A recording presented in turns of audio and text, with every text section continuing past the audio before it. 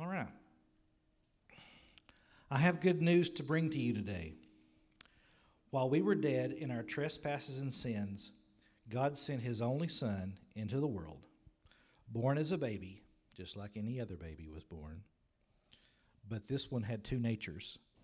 He was 100% God and 100% man. He grew up and lived the perfect life, observing all of the law that we couldn't do on our behalf. He died the death that we deserve, the death on the cross, as the perfect sacrifice. This act, they say, propitiated or satisfied the wrath of God against sinners and changed our standing before a holy God. And of course, he was raised from the dead to prove he was who he said he was. And this is the gospel, nothing more, nothing less. God calls on all to repent and to trust in Jesus as their Savior and Lord. So now we say we have been justified before God. And we think of the word justified in our own daily lives. You know, you have a stack of papers that are all messy, and you take them and you whack them this way, and then you flip them over and you whack them this way, and they straighten up into a nice, neat stack, right? Okay, well, we say we have been justified before God because of the work of the Son. And in the church context, in the Christian context, you might have heard justified, meaning justified, never sinned. You've heard that before? But it goes a whole lot deeper than that. Because if it was all about what you could do, if you had never sinned, if it was about your works, that would just get you back to kind of neutral with God. But what justified means is not only justified, never sinned, it means that on the cross, Jesus took all of our sins into his account. And God put all of Jesus' righteousness into our account. And this is what theologians know as the Great Exchange, and I think we got the better end of that deal. But after we are justified, the next stage in the life of a Christian is called sanctification. Sanctification is a big theological word that basically means that God is conforming us to the image of his Son. Now, while justification we say is monergistic, which means that God does 100% of that work, the only thing that we contribute to our salvation and justification is the fact that we were sinners and we needed someone to be the sacrifice for us. Some people believe that sanctification is what is called synergistic, which means that you and God cooperate together. But there's some debate over the nature of this. But because we know that God is sovereign over all things, he knows the end from the beginning. So I could be wrong. So what does sanctification look like? How do we progress to become more like Christ? This is the focus of the sermon series that Brent and Lucas have been presenting about the spiritual habits. So today's spiritual habit is practicing or being part of a community. So let's see what kind of a congregation this is today. See if you can finish the lines of this old country and western song. Me and Jesus. You know that one? Oh, somebody does. Scott does. Got our own thing going. Then the next line is me and Jesus. Got it all worked out. And then he says, me and Jesus, we got our own thing going. But we don't need anybody to tell us what it's all about. You've heard that song before? Yeah, that may tell you something about my sanctification, that I like that old country music. So, are these words by the great theologian Tom T. Hall, are they correct? Can the Christian life be just about me and Jesus? Well, let's see what the scriptures have to say. We'll start in Hebrews 10, and I'm going to back up to verse 23 to get a running start. So, it says, let us hold fast the confession of our hope without wavering, for he who promised is faithful.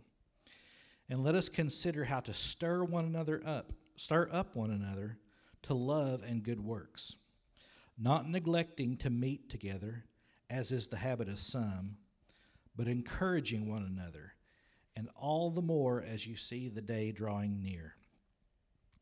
So here what we see in this passage is the writer to the Hebrews. He's exhorting these believers to cling to their faith and also to cling to one another, a lot of times in the face of very intense persecution. And he tells them that they should hold fast. Well, why should they hold fast? Well, it tells you there's a promise there. It says, because he, Jesus, who promised, is faithful. So verse 24 says, and let us consider how to stir up one another. Okay, well, I've been a part of churches and other organizations where stirring one another up is not a problem. Have you? Maybe you know people who there's people that like to stir one another up, right? Well, you know, you've heard, I don't like this, or I don't like that, or hey, what do you think about this? Or he preaches too long, or they spend too much money, or whatever, you know. People like to stir up their friends and neighbors, you know. But according to the Scriptures, what are we supposed to stir one another up to? Love and to good works, not neglecting to meet together, as is the habit of some. And we can see already by this time, there are already these Lone Ranger type Christians that thought it was just me and Jesus and my Bible, what they had at that time, and that they could just go off under a tree and be by themselves. But that's not necessarily true, because how can we stir one another up to love and to good works if we don't gather together? Okay, so in response to this, in response to the writer of the Hebrews, let's look at how the early believers responded. This is from Acts 2:42 through 47. It says, and they devoted themselves to the apostles' teaching and the fellowship, to the breaking of bread and the prayers. And awe came upon every soul, and many wonders and signs were being done through the apostles. And all who believed were together and had all things in common. And they were selling their possessions and belongings and distributing the proceeds to all, as any had need. And day by day, attending the temple together and breaking bread in their homes, they received their food with glad and generous hearts, praising God and having favor with all the people. And the Lord added to their number day by day those who were being saved.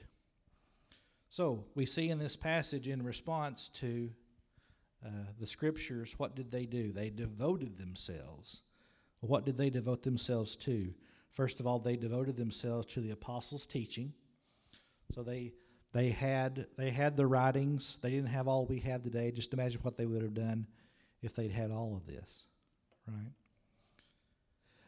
They also devoted themselves to fellowship, to meeting together with one another.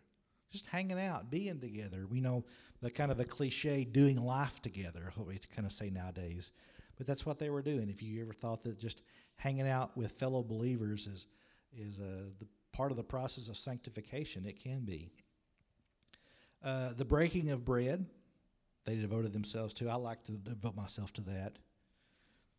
This could be the observance. They would get together for the Lord's Supper. They would also get together and just eat together. Do you ever get together with fellow believers and have a meal? They also devoted themselves to the prayers. They got together and they prayed for each other. So notice they were together and they had all things in common.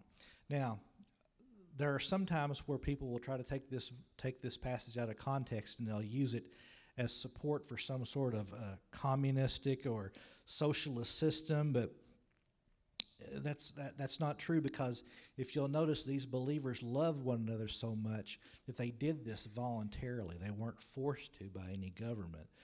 And they still had personal possessions. They had houses, they had lands, they had things. You know, so what did that look like? Well, maybe somebody was a chicken farmer, and so they just said, hey, if you need eggs, come on over, I'll give you some eggs. Maybe there was someone in the community who was a seamstress and could sew really well, and they would sew up your clothes or make you new clothes, and They would take care of one another that way. Maybe there was somebody who in the group had one of those really nice zero turn radius mowers, that they would let somebody borrow. Hint, hint, wink, wink. I don't know, but it could look that way. It also says they were generous. They sold stuff that they thought would make them happy before they found Jesus. And they gave to people in need. Imagine if we did that today. It says, check out the last part of the passage. Having favor with all the people, and the Lord added to their number, day by day, those who were being saved. Now, it's not my intent today to romanticize the early believers. They were just as flawed and had the same things that prevent us today from perfect community with one another. You think about some of the early believers coming out of Judaism. They're fighting this very strict legalistic system that they'd grown up in. That's all they knew. And then on the other side, you had these Gentile believers who, if they practiced any religion at all, it was probably some sort of, the pagan rituals of the Roman polytheistic religions at that time. But they came together and they loved one another. And noticed that God used their love for one another and their community for one another to bring others in. They didn't stand on the street corner and preach. I mean, they could have, not a bad thing, but they didn't have to do that. They didn't have to band together and say, hey, let's all vote this same way, and we'll get political power, and we'll get all these judges, and we'll get people to see it our way, and we'll bring it in that way. What they did was they lived out what they believed. And then along the way, they told people about Jesus, told them of the gospel, and it says the Lord blessed their efforts. And we can do this too. So, what are some practical ways that here at Fellowship Bible Church can we participate in community? Well, congratulations, you're already doing one of them right now. Regular church attendance. Coming here, meeting together, singing the songs, listening to the sermon, taking it all in, serving one another, loving one another. That's one thing that you can do. Small groups. Here at Fellowship, we have our small groups, and I will tell you, my small group's the best small group. Your small group pales in comparison to my small group. No, I don't know if that's true or not, but they're pretty good folks. So we meet together. We just have fun. We eat. We pray for one another. We pray for the church. Kind of all these things that these folks were doing. Now, we hadn't got to the part where we're selling all of our stuff and giving the money away, but I don't know. That's baby steps. Fellowship University. That's something we've been doing here recently. We have different classes that you can take. Some of them are these Bible studies or theological things. Others are just times that we can get together. Right now, I'm involved in Frisbee golf. Did you ever think that Frisbee golf could be a step into conforming you to be more like Jesus? Well, sometimes when you throw your Frisbee off into the woods or whatever, you kind of realize how much farther you got to go, what runs through your head or comes out of your mouth. But there's all kinds of great ways to get together and to meet one another and to fellowship with one another. We have different activities. You saw we're having a pool party. We're going to be baptizing folks also. That's a great way to come and to edify one another and to celebrate what God is doing through the lives of these folks that are being baptized. The men get together. I know that it's always fun that the grill master, Mr. Stan Fretwell, he flips burgers for us and bratwurst, and we just hang out and have a good time. The ladies get together. I don't know what all they do. I don't really want to know. But I'm sure that they're having a fine time as well. Youth, if you're a teenager, I will tell you that Lucas and Bryce and the other workers that work in the youth, they have great opportunities for community for you guys to come and to be a part and to know that outside of these doors, you have a community that you can rely on. Also in our giving, what if we at Fellowship, what if we started bringing in so much money that we just started giving it away? What if nothing else, people outside these doors, when they drove by, they would say, those folks are giving folks, that they give to those in need. At least they put their money where their mouth is, where their message is. So those are some practical ways that you can participate. God gives us a perfect example of community. Here at Fellowship, we confess the Trinity, God in three persons, one essence. So God has always been a community, Father, Son, and Holy Spirit, living together, loving ever since eternity past, living together, loving together in perfect harmony. But ultimately, the reason we should be in community is from John 13, 34 to 35. This is Jesus speaking to his disciples. It says, "A new commandment I give to you, that you love one another. Just as I have loved you, you also are to love one another. By this, all people will know that you are my disciples, if you have love for one another." So ultimately, this is it. There's a world out there that doesn't have hope. And they might just see how we practice community together and how we're different. And they might ask you why you're different or why we're different. And that might give you an opportunity to share the gospel with someone. Before I end with this quote from Tim Keller, because it's not a sermon without a Tim Keller quote. What was I going to say? Here are some objections to community. You might say, well, Stacy, I'm an introvert. I don't like crowds. I don't know what to say. That's me. Maybe I deal with anxiety. I'm socially awkward. I don't know what to do. That's me.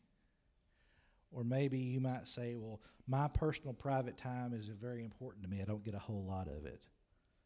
But that's me. But you've got to get past yourself. And you've got to just put yourself out there. And I promise you it's good for you. Let me end with this quote from Tim Keller.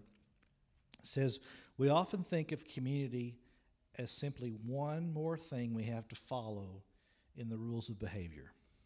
Okay, I have to read my Bible, pray, stay sexually pure. I need to go to fellowship." That's small f fellowship, by the way. But community is best understood as the way we are to do all that Christ told us to do in the world. Community is more than just the result of preaching the gospel. It is itself a declaration and expression of the gospel. It is the demonstration of the good news of freedom in Christ through the evident display of our transformed character and life together. It is itself part of the good news, for the good news is this: this is what Christ has won for you on the cross, a new life together with the people of God. Once you were alienated from others, but now you have been brought near. So community, can we do this? I think so. So let's try to, from this day forward, let's try to be more intentional about how we gather and when we gather, and we lift each other up and we stir one another up to good works and to love. Heavenly Father, we thank you so much for this teaching, Lord, that we thank you so much for each one of these folks that are here gathered in community together. I just pray that you would just be with us as we go our separate ways, Lord, that you would always help us to remember that the world is out there looking at us, and they need hope. They need the hope that we have. Father, I pray that through our practice of community that you would lead others to us and that you would add to our numbers. We praise you and we thank you. In Jesus' name, amen.